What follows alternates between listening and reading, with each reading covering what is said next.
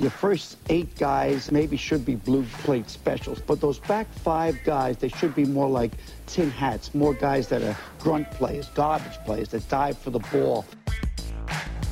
You are listening to the Scrambled Eggs podcast on cracksidewalks.com.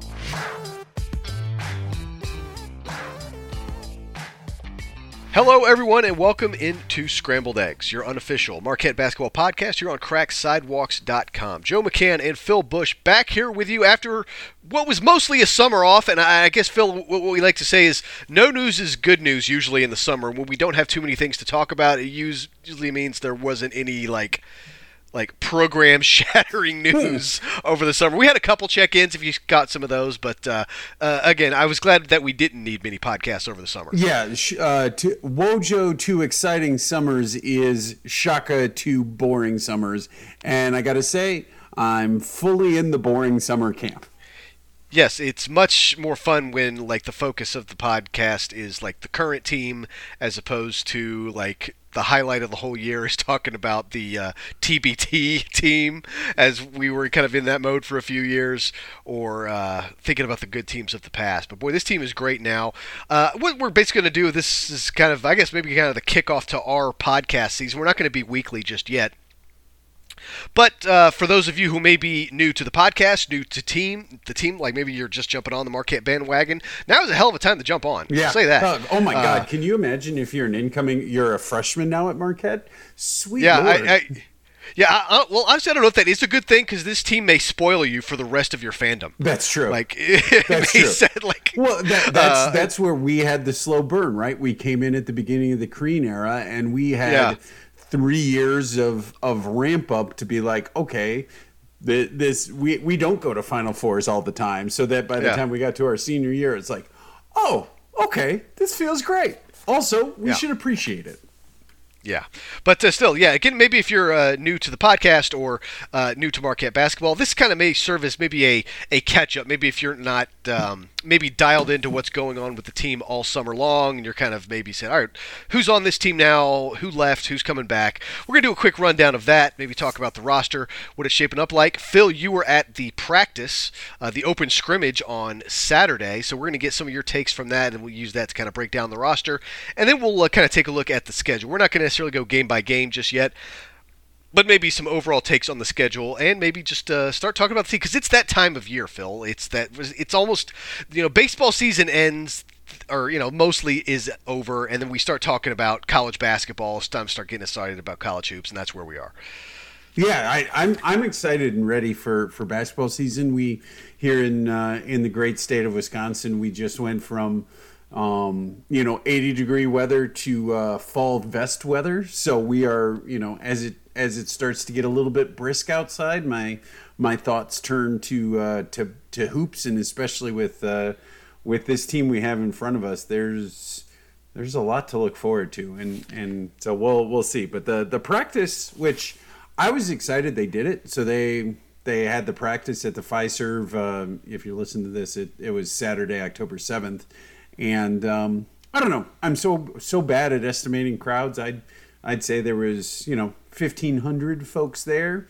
It was not like packed by any stretch of the imagination, but there was definitely the Uber nerds of Marquette. There were some folks there that knew and seemingly appreciated the podcast, so that was nice. But it was cool because you got to, like, we sat in the third row mid court, and let me tell you, the players look a lot bigger up front, up in person. So David Joplin, it was funny because I made the comment to the wife character. I was like, I know David Joplin is 6'7", but like, he seems to play like shorter than that. But then when I was up close on the court and like we got autographs afterwards, I'm like, nope, he's a legit 6'7". He seems smaller than actually is when far away. Yeah, like, guys like I remember it was a random thing like back in the 90s or early 2000s that blew me away when I learned that Jason Kidd and Tony Gonzalez were the same height. I'm like, what? Jason Kidd is tiny, but he's playing next to guys who are like 7 feet tall. That's why he looked tiny. Right. David Joplin may look small when he's standing next to Oso or Ben Gold, but when he's standing next to you or me, he's gigantic. So a little bit, maybe just a quick catch-up of the roster for those of you who may be not all the way up to date on who is gone from last year's team and who the new guys are. Good news is almost everyone is back. The only starter that is gone from last year's team, the team that won both the Big East regular season and Big East conference tournaments, the only guy who left is Olivier Maxence Prosper, who was drafted by the Dallas Mavericks. He went in the first round. Great for him. He did a great job at the NBA Combine. And as a Dallas-Fort Worth resident, I am thrilled that he is now a Dallas Maverick. Definitely going to go check out a few more Mavs games than I normally otherwise would. So Omax is gone. The other starters all back. Tyler Kolek, reigning Big East Player of the Year, he's back. Cam Jones, he's back. Oso, also back. He was first team. He was an All Big East player last year. Stevie Mitchell, he is also back. David Joplin, you just mentioned he was the Big East Sixth Man of the Year. He is also returning.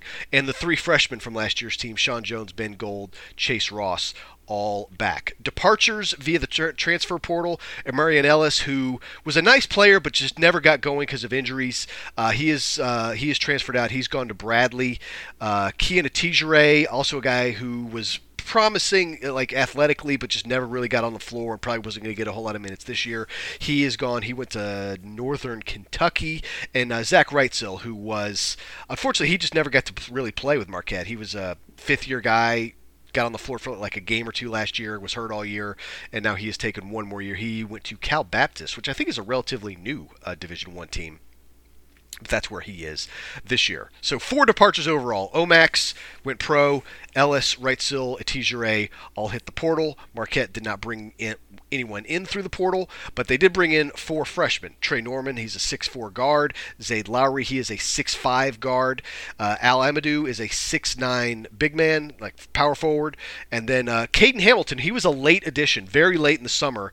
He actually reclassified. He was going to do a post-grad year at one of those prep schools. Yep. But Marquette says, why don't you come on down and enroll this year? We have a scholarship to spare. So the plan for Caden Hamilton is to redshirt. He is very likely not going to play this year. So he's going to essentially redshirt at Marquette instead of doing a prep year at a prep school. But he's a 6'9 big man. He will be some nice depth for the front court starting next year. Now, Phil, you got to see all of those guys at the scrimmage. You kind of touched on it a little bit there a second ago, but as a person who has gotten to see this new team up close in person, any takeaways, any surprises, any overall takes of how the squad looks as we start to ramp up for the coming year? Yeah, it was really great. I'll say this, it was a competitive game, right? And the gold team won, which I guess I'll ask you, were you surprised the gold team won as the the younger team, so to speak? Yeah, so the gold team, the blue team essentially had all the returning starters except for Stevie Mitchell, correct? Correct. Yep. And then, so the gold team was essentially all the young guys. Yep. So yeah, from that perspective, yes, I would expect the starters to beat the young guys, but hey, good for the gold team. Yeah, well, and it was interesting, and you can make of this what you will, but I will say the gold team, Shaka and Neil Berry were actively coaching the gold team, right? Like they were, there were a number of times from our vantage point where you could very, very clearly hear Shaka saying things like, "Al, to your left, Al." Like, it seemed to be Al was the one that was getting a lot of, let's say, active coaching. But Shaka was coaching the gold squad, and then Dwayne, Dwayne Stevenson. What? Who's the Hayes? Hayes. Thank you. God, too many Dwaynes in my head right now. He was coaching the blue team, and certainly was coaching during timeouts and all of that stuff. But was not actively coaching like during plays and stuff. So the blue team was actually kind of running itself, which I thought was interesting. I mean, you would expect a lot of veterans, a lot of stuff going on there, but there was a lot of kind of player-directed self-coaching going on, which I'll get to in a minute. But just to kind of set the scene for everyone that wasn't there. By the way, it's DeAndre Haynes. DeAndre Haynes. Moving Thank on. you. Yes. but to kind of set the scene, the way they ran the scrimmage was it was a 15-minute halves. So 15-minute first half, 15-minute halftime, then a 15-minute second half. But they did media timeouts and quote unquote media timeouts and all of that sort of stuff. So it was a shortened version of a typical game, which would be 20 minutes each half. So they were trying to get into the flow. This is how we're going to operate. I got to say, the gold team played. Even the daughter character remarked upon the gold team playing with the most energy. You know, she said to me multiple times, "The gold team just has so much energy." Which she's like 3-4, right? She's 4. Yeah. So that is astute analysis from a 4-year-old. Correct. She will be on broadcast television at some point, I'm convinced. Perhaps a podcast guest in the future. Absolutely. With savvy takes like that, the sky's the limit for her. But certainly no worse than anything we're spitting out. Correct. And certainly better. But again, the gold team I think had more energy. I got to say, Chase Ross is just, I think we've talked about in the past that we could see Chase Ross taking a leap. And I know it was only 30 minutes of basketball, but holy crap, I think next level Chase Ross is here. He was like hooping. Like he was aggressive. He was playing defense. He could almost get to the rim at will. I was terrified for my David Joplin stock a couple of times when Jop Wagon was guarding Chase Ross on the perimeter with Chase with the ball, because it ended about the way you would think it would be with Chase getting some buckets. So I mean, I think Chase Ross is gonna be pushing for significant minutes, which is interesting in juxtaposition to David Joplin, because Shaka was quoted, I think it was a Ben Steele Journal Sentinel article, that Shaka basically said David Joplin had cemented his being a starter in this lineup, right? He came off the bench last year, that's why he was 6th man of the year for the Big East. But I think Joplin's going to start, but I think Chase Ross is going to be pushing for some minutes. Yeah, so is it safe to assume that all the returning starters still have those spots? So Kolick, Cam Jones, Oso, and Stevie Mitchell? Yeah, that's going to be, I think Stevie's going to be the interesting one. I think, again, Stevie is in shape. I'll leave it at that. Man, that guy has gotten chiseled. And he played well, and he was probably, on the gold team, he was the most active leader on that team. So I have a sneaking suspicion that Stevie is going to start. I also think he's going to finish games, if that makes any sense, right? I don't know. I mean, he definitely showed the ability to be a closer on defense, right, multiple times last year. Right. So I think he's going to start and finish games. The question is, I don't know if it's too early to say like what are the minute breakdowns going to be, right? There's some more opportunities, but I would suspect he'll start, he'll finish, and maybe he'll play the same number of minutes.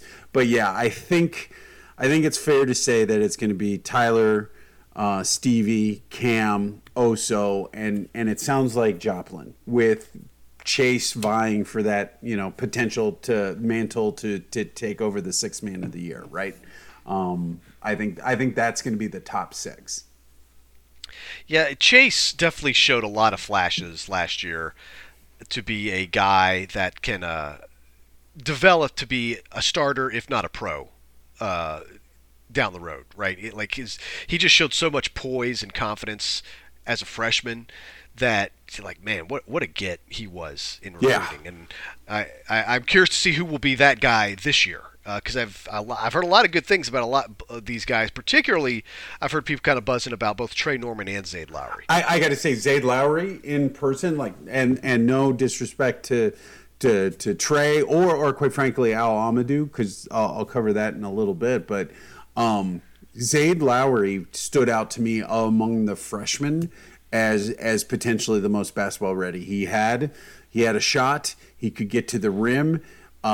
At the end of the game, he got fouled, and even with some folks trash talking him, hit 2 clutch free throws to maintain the lead and get the win. Who played solid defense, and that's going against presumably 4 out of the 5 players that are going to be vying for a national championship if you believe the kind of where the team has set its destination. So I think it's going to be interesting to see how the minutes are distributed early, because some of these players, especially the younger ones, probably need to be thrown into the mix and see what life is really like as a Division I high-level basketball player. But I don't know how much you're going to spend doing it because the schedule is so tough. So, yeah, it's going to be interesting. It's a good problem to have, at least right now, to think, well, how do we get all these guys minutes because they're all so good? But at the same time, sometimes injuries happen, and you don't hope for that. So it's good to have depth for that reason. And what can really be tough sometimes, we saw this with Amari Ellis, who I mentioned a minute ago. If you get hurt early and you're a young guy, you may not ever be able to get into the rotation, right? Because someone else just takes that spot, and the team gets into a comfort level with the 8-9 guys they're playing. It's then it's tough for you to get in there. So it could be tough if you get one of those setbacks early on. But injuries can derail any season, and hopefully Marquette does stay healthy this year. But I've seen some early media clips, sound bites, articles. John Fanta posted a thread this past week. He of Fox Sports and the Big East Digital Network, and a lot of the players, they were not shy, and I kind of love hearing this. Saying when they was asked what are the goals this year, they're like, "Look, we want to win the national title." Yeah, and when you're a preseason top 10, top 5 team, no reason to shy away from that. Yeah, they're saying, look, we know we're not the only team that wants to win the national title and can win the national title. It's going to be really freaking hard, but why can that not be a goal? It is absolutely a realistic goal. Phil, as long as I've been a fan, we have never entered a season talking national title. No. We've had seasons where we were excited. We've had seasons where we thought they could be really good. We've had seasons where we thought this team could win a conference title, or this team might get to a Final Four. I think maybe we might have thought that back in 2009, maybe 2013. I don't know, but never as long as I've been a fan, and probably this speaks for pretty much everyone who is outside of the Al McGuire era, we have never entered a season thinking we can win the national title. Yeah, it's kind of shocking, one, because I completely agree with the talk, right? Again, it is a national championship potential.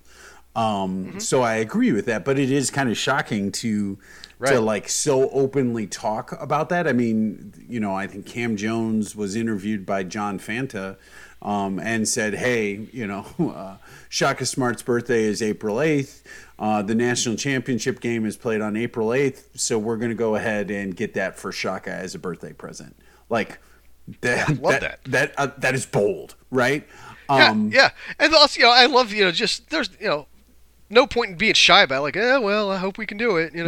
We'll see how it goes. We're just not sure. No, they're saying, look, we brought almost everybody back, and when you bring back this level of experience really, really matters in college basketball.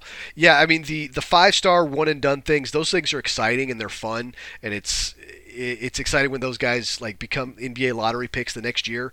But really, overall, these teams loaded with 5-star freshmen don't do that well when it comes to winning national titles. It's happened. We had the Anthony Davis Kentucky team and the Jones Okafor Grayson Allen Duke team. They won it all. But there have been a lot of teams loaded with 5-star freshmen that just can't go that far. A lot of times these teams that win it all do have a good mix of young talent and veteran leadership. And now with Marquette's case, it's more about the veterans.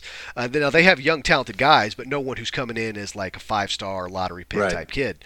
So, but what I'm saying is, in college basketball, if you want to go deep in the tournament, if you want to win a lot of games, experience is a big deal, and returning minutes has shown to be a big factor in predicting who's going to be really good. And Marquette has that. Yeah, not only that, but I think the other part of this whole national championship, as the kids say, vibes, is that like I think Shaka at the in the off season talked about, hey, we have to go from being the hunters to being the hunted, and that's a different mentality. You've got Tyler Kolek. Yeah, we will not hear the phrase "pick ninth" at all this year. Right, and you got Tyler Kolek's FM from last year, and and now he's posting pictures of himself with trophies and a championship ring, flicking the camera off. Right, like the team has a swagger, and I think what was very obvious from the game on Saturday is the swagger and the approach it's a feature of the culture, right? Like Shaka is building an intentional culture, and he's not building like these folks aren't arrogant, like, oh, hey, we're the greatest, or we're going to beat everyone, or everyone else sucks and is losers.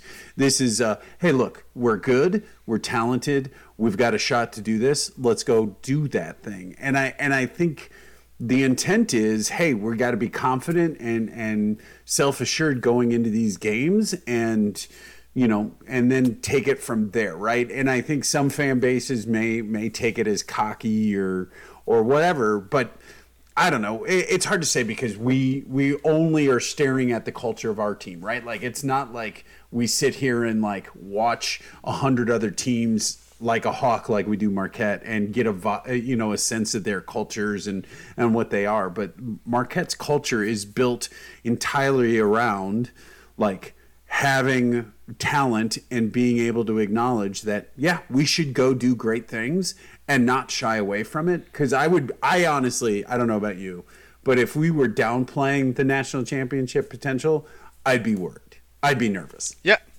I think when Shaka took the job, something he said at that time was the first couple years are about culture. And like the talent of the team is probably ahead of schedule. Like he probably did not expect, maybe he hoped, but he did not expect to win as much in his first 2 seasons as he did. But now what he did do is what he expected to do, and that is establish the culture that you were talking about. So now the culture is firmly in place. And it's much easier to establish that culture when you win, right? And it produces results, and the players can buy into it. Say, okay, what he's telling us, it kind of works. It doesn't just kind of work, it works. And so now we buy into it, so now we're going to run it back, and now we're going to do it again. And on top of that, the players who bought in all came back. He was not hit hard by the portal or by too many guys going pro. So the culture's established and the talent is way up there, as good as anyone in the country. And so, yeah, I'm with you. I'm excited, and I think they're taking the right approach. They're talking about it, but they're not being arrogant about it, like saying it's ours to lose or anything ridiculous like that, or even saying they're the favorites. They're just saying they are a team that can realistically aspire to win the national title. Right. Get to the Final Four and do that. So, yeah, love that. I love the attitude. I have full faith and confidence and trust that what's going on behind those closed doors at the Al McGuire Center is preparing them for this journey, because that's the thing that's tough when you fall short in the tournament last year. You can't just pick up where you left off last year. You got to do it all over again. You got to start at 0-0 and win all these non-conference games, and then go through the Big East grind again and be set yourself up for that tournament. And that's the frustrating thing about all of it sometimes, is you can be so good for 30 games, but a season can be judged on what happens in that tournament, and that's because that's how we determine the champion.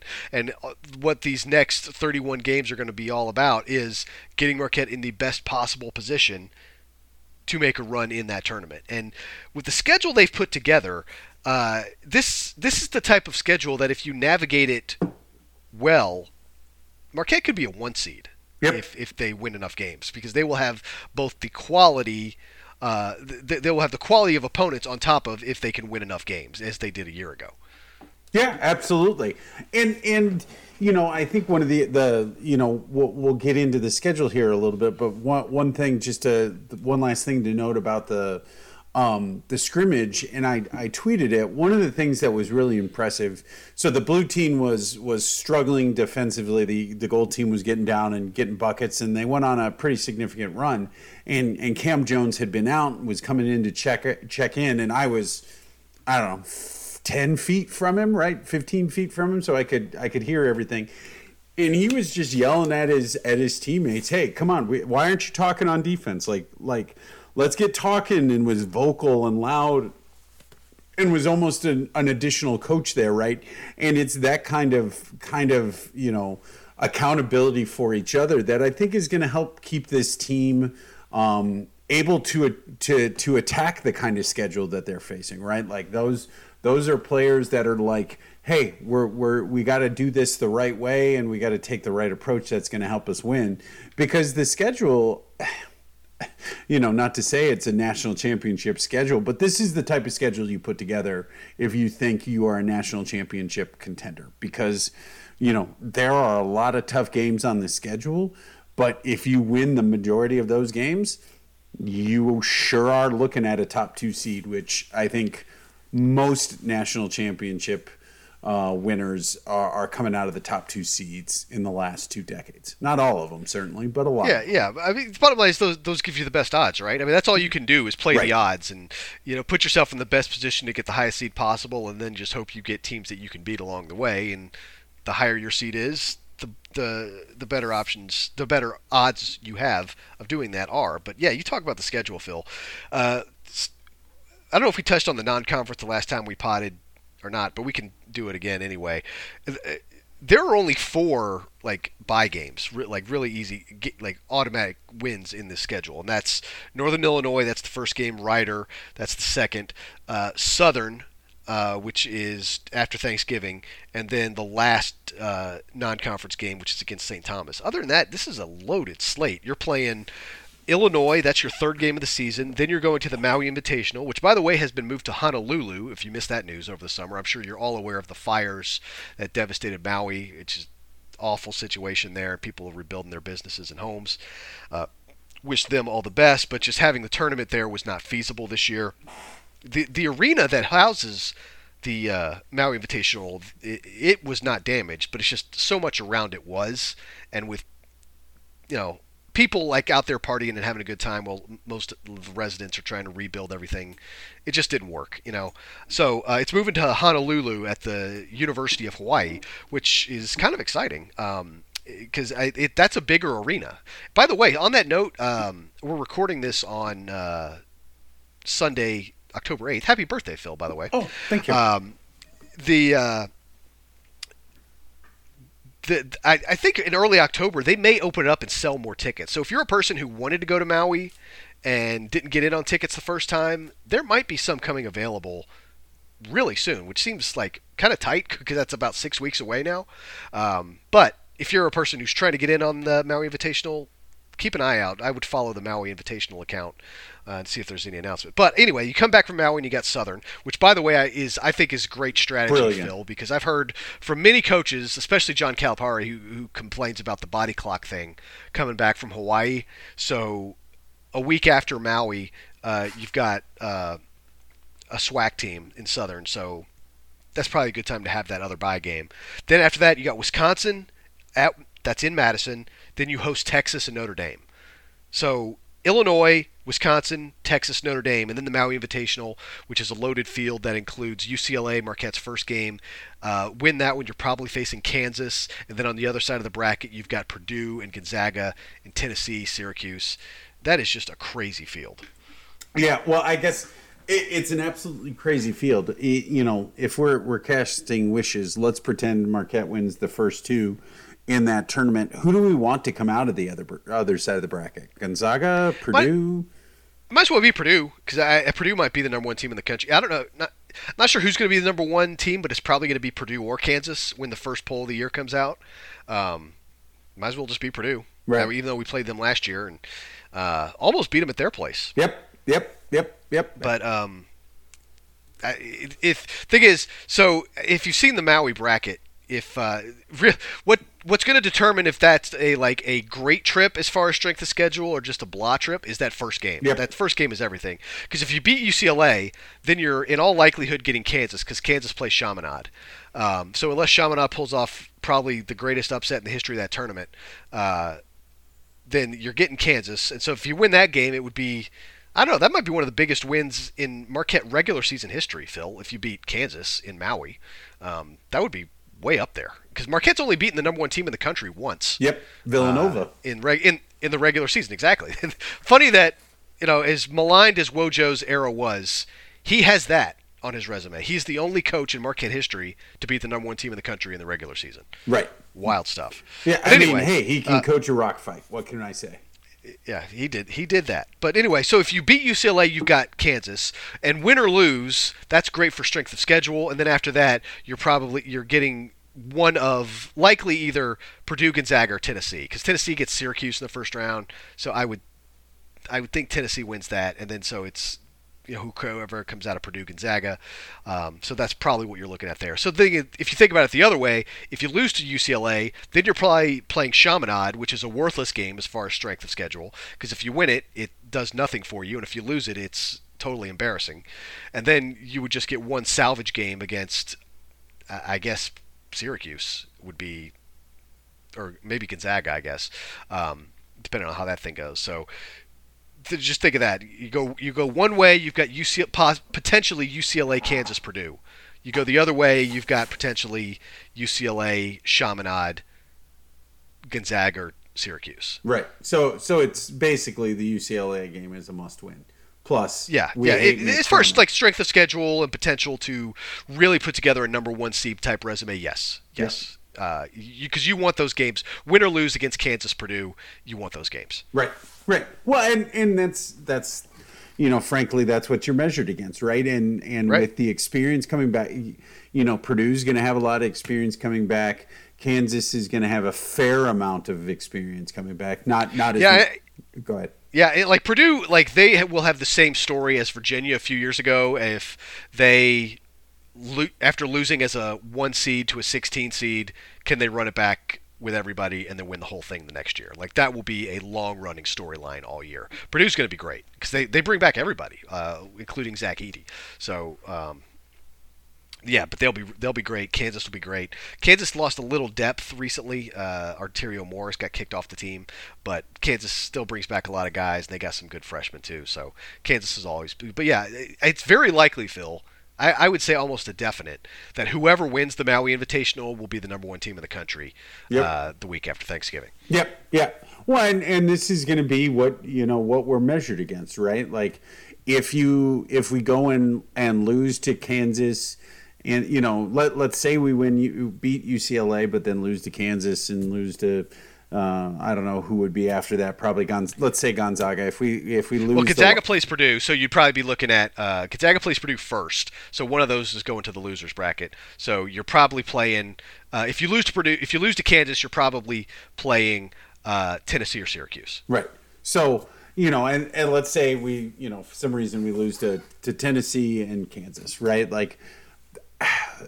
I think that dampens the national championship talk. Not eliminates. Depends on how we perform, right? If you lose on a last second bucket, well, I mean, you still got a long way to go after that. But yeah, like right. you wouldn't be viewed as like a national title contender at that time. There's a lot of season to grow after that. Right, correct. But again, we should have. I mean, we've got 7 players that have played clutch minutes, right? Even if you look at, Sean Jones in there and stuff like that, we've got 7-8 players. We don't even have to depend on the freshmen to field a very competitive roster. So it's just going to be a good measuring stick. Now, I would also separately argue that Notre Dame, based on the state of their program, might essentially be a bye game, which will be fun. Of the non-bye games, that I think is the most winnable. I'll put it that way. Yeah.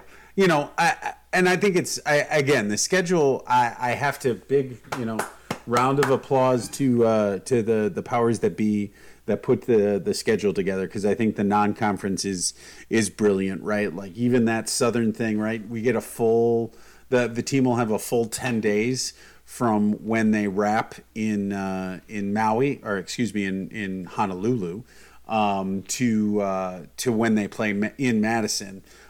So that should get some adjustment. You get a game to get your legs back under you in Southern. No one should panic if we struggle against Southern. Yeah, it should be a win. It'll be a week of getting your body clock back on the Central Time Zone. It'll be a struggle for sure. So if they come out a little sloppy against Southern, don't freak out about it. As long they'll win, they'll be fine. But yeah, it's again the body clock thing coming back. What is that, like a 6-hour time difference? Coming back Central, it's 8, I think, but I could be wrong. Woo. Yeah, that's a lot. Yeah, that's a lot. Yeah, it's a long one. You'll have to tell me how it goes. Yeah, I am planning on being out there, so come party with me if you can get some of those extra tickets to Honolulu. Looking forward to it. Yeah, Joe will happily accept your beers from you in Honolulu. Yeah, exactly. Well, I'll accept anything out there.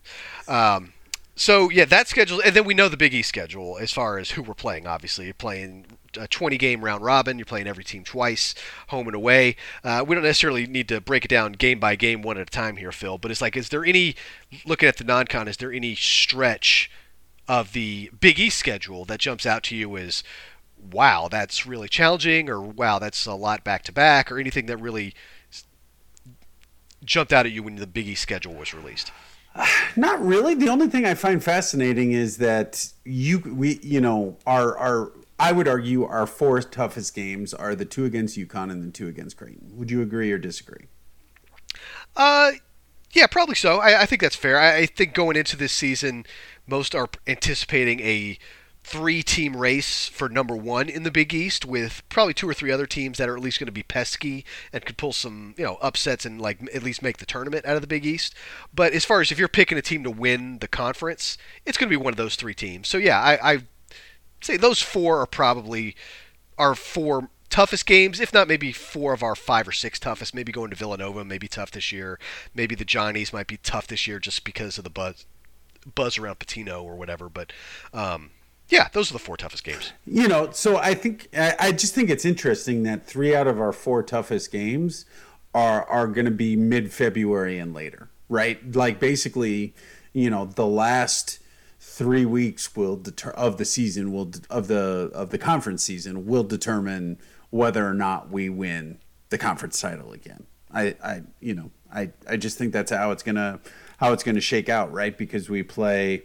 And we play at Creighton and then home for UConn within 4 days as the second to last games of the regular season, right? And then we have to go on the road to Xavier. Like that last essentially week of the conference season, that's going to be a slog. Yeah, the only thing that jumped out to me is when it comes to winning the conference title, the 2 of the last 3 being the third to last game being at Creighton, the penultimate game being a home against UConn. That feels like closing time for whoever's going to win the title. Like, I think whoever wins it, they're not going to run away with it. And so I would imagine maybe going into that Creighton game, the top 3 teams are only going to be separated by a game or 2. So if that's Marquette at the top, that would be the chance to say, all right, let's win these next 2. Let's seal up the conference title. So that's kind of what the only thing that jumped out at me. But yeah, I always count like the home games, the ones that are on weekends. Not that many. I think after the holidays, Marquette only has 3 weekend home games. Yep. Would have loved for more than that, but that's beyond Marquette's control. You just got to take what they give you.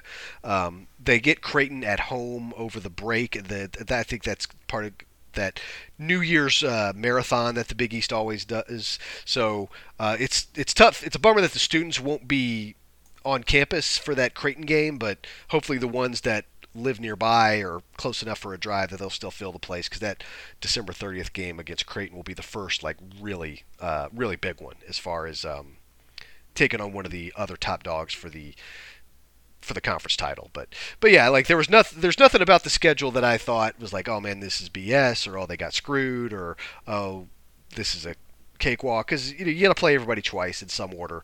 And I think for the most part the toughest games were mostly spread out, but yeah, it does kind of stink that they have to wait a while before we actually face UConn. Like Right. it feels like we're going to be waiting a long time for that February 17th game, the first game against the Huskies. Well, especially yeah, since Klingon has some foot issues now. You'd rather get him early in the conference season as opposed to late. Yeah, he might miss some time. He may be ready for the regular season or not, but he'll probably be a full go certainly by the time that game comes around. Yeah. So it's an interesting schedule. It's a good schedule. I think the team is probably positioned as best you can to compete against that schedule, and it'll be fascinating to see how it all shakes out. And we're a scant month away, like 28 days. Yeah, very, very, very exciting. This is excited as I think any of us age 50 or younger have ever been for Marquette basketball. Well, and how many games we're on, like Big Fox and AB, we're on all the major networks quite a lot, like especially compared to what happened last season, right, when we were picked 9th. Yeah. Paint Touch just tweeted that out. I don't have it handy, but Marquette is on TV a lot. I mean, if you have basic cable, you will be able to watch every Marquette game this year, especially even if you have the most basic of television systems, you will see the biggest games because there is a lot of CBS, Fox, ESPN games. Yep. This year, there is not a single game slated to be on any of the streamers. There's not, we're not on FS2, we're not on CBS Sports Net, right? So if you've got, I think there might be a couple of those. There might be a couple of those like FS2, CBS Sports Net, but yeah, the overwhelming majority are on Fox, CBS, and FS1, which is really all you can ask for. Oh, I do take that back. At DePaul is on CBS Sports Net. Wow, gross. That house of horrors. But there's nothing that gets lost, like you said, on a streaming service, or there have been a few years that maybe it's been on like a Bally's, which not everybody gets. But yeah, that's not the case this year. Yep. I mean, hell, even Northern Illinois and Rider are on FS1. Yeah. That's what happens when you're good. Yeah. Yeah, we should do this more often. Yeah, like when you're good. Like I'm a Kansas City Chiefs fan because I went to high school in the Kansas City area. For those who don't know, but like people ask why don't you get Sunday Ticket? I'm like, I don't need to. The Chiefs are on national television almost every week. Right. Like I don't need to get Sunday Ticket to get like 2 extra games. So like when you're good, you're always on TV, and that's the case with Marquette this year. They will be. People want to watch that team. I mean, why wouldn't you? I mean, it is a beautiful offense to run. It is. That team was just a joy to watch all last year. The Tyler Kolek running that offense is art to me. Yep. And the guys around him complement him so perfectly, and the fact that almost all of them came back is just thrilling. Like I saw some quotes from Oso. I think it was a Ben Steele article talking about how he got some feedback from NBA scouts, but he just really wanted to run this back with this group, and the Tyler and Oso show is going to be something to behold. But they have so many guys around them coming back with experience who are hungry, and they had that bitter taste in their mouths from that Michigan State game a year ago. But there's a long way to go between now and redeeming that in March. But I think they're focused. I think obviously they have the guy leading them in Shaka that's going to show them the way and keep the Shaka and the staff did a great job all last year of coming up with new ways, like new themes for each game, new like something to make each game fresh, so it's not just a monotonous thing of practice game, practice game. All right, let's practice game again. There was always a theme to each game each week, and you would see like maybe the walk-ons having something like a bucket or something like that they would hold up during. It's like, oh, okay, that was the theme for the week, like, so whatever that is. And so he kept it fun and kept it interesting, and like the challenge is to keep that going for another full season and get it all the way back to March and hopefully April. Right. Yeah. No, absolutely. Well, and it's interesting. They find new things. Ben Steele did confirm. So I at the scrimmage I heard when there was a free throw going on, I heard Shaka yell out BFO, and I was like, I think I know what that means. and so I don't know if they came up with the acronym, so it means box the F out. But I don't know if they came up with that acronym just because they knew there were going to be people in the audience that could hear what they were saying, or if Shaka just has this penchant to come up with acronyms, and as I would call them, TLAs, 3-letter acronyms. Like, I don't know what it is, but like he just has a penchant for rolling out new and interesting, creative ways to think about things and to engage with the team. And I think they'll keep it fresh, right? Like you said, it's not like, Shaka has one trick and one trick only. And it's like, oh, here's the, okay, we got to do this thing because that's what we do every game. There's always something new. And I got to say, as far as I can tell, the players are all in, which is great. Yeah. We should be all in. Yeah. Winning helps buy-in, and they have that right now. And I'm very much looking forward to it. So that's why we kind of want to have this first podcast. Again, just kind of the warm-up to the season. And for those of you who have been following the pod for a while, first of all, thanks. And secondly, you know that we do our game-by-game picks before the season. We will do that probably on our next podcast. Will probably be, I don't know, 2-3 weeks from now, as we get ready for the opener, which is November the 6th against Northern Illinois. So that will be the first game of the season. So we'll have that out to you by then. Spoiler alert, Phil. I have always kind of embraced the role as the, I guess, pessimistic one. For the Wojo years, I called myself the realistic one. Spoiler alert, I'm going to be predicting a lot of W's on the schedule. Mm-hmm. That's going to be a lot of fun. That's going to be a lot of fun when we do the game by game. Yeah, I got to be honest. I may have to talk to myself into not going 31-0. I may have to say, really have to dial back and say, okay, let's at least pick a couple losses in here so I don't get too crazy with it. But I love the team, man. And how can you not, right? How can you not love and not be excited? If you're not excited for this season, you will never be excited for any season. Why are you bothering to listen to this podcast if you're not excited for this season? Yeah, go. If you can't get up for this season, might need to pick another team or another sport or something else, because this is as exciting as it has been for a Marquette team, and just hope it goes well and goes according to plan, and that they get the full opportunity to do this. But I mean, there's not like an injury, knock on wood, that derails anything or anything unforeseen that really throws this thing off track. That the players get the chance to get another shot at what happened last year in March, because they came so close and last year was so good. For everyone to come back and take another shot at it, I want them to get that shot. So, right, let's get pumped for it. Yeah, get excited, and we got, again, 28 days, so we'll be back for another pod or two before the season starts. But I'm ready for it, man. Let's go. Yeah, and for those of you who are new to the pod, we do this every week during the season. Yep. So we usually drop a new podcast probably Sunday night, Monday mornings during the season, kind of a recap of the week that was and a look ahead to the week that's upcoming. And then we'll do that all the way until the season ends, which this year hopefully will be after Shaka's birthday. Yeah. So you can follow us on Twitter X, as I like to call it. It's really a Sears Tower, Willis Tower situation with Twitter. It's just Twitter. Nothing political, nothing whatever. It's just Twitter. That's just what I'm going to call it. I mean, people. I mean, the Sears Tower has been the Willis Tower for what, like 20? I don't even think it's now? the Willis Tower anymore. I think it's now something else. Oh, is it really? I gotta look this up, but I think it's something else now. But yeah, my point is, they changed the name. It may be almost 30 years now, but it was.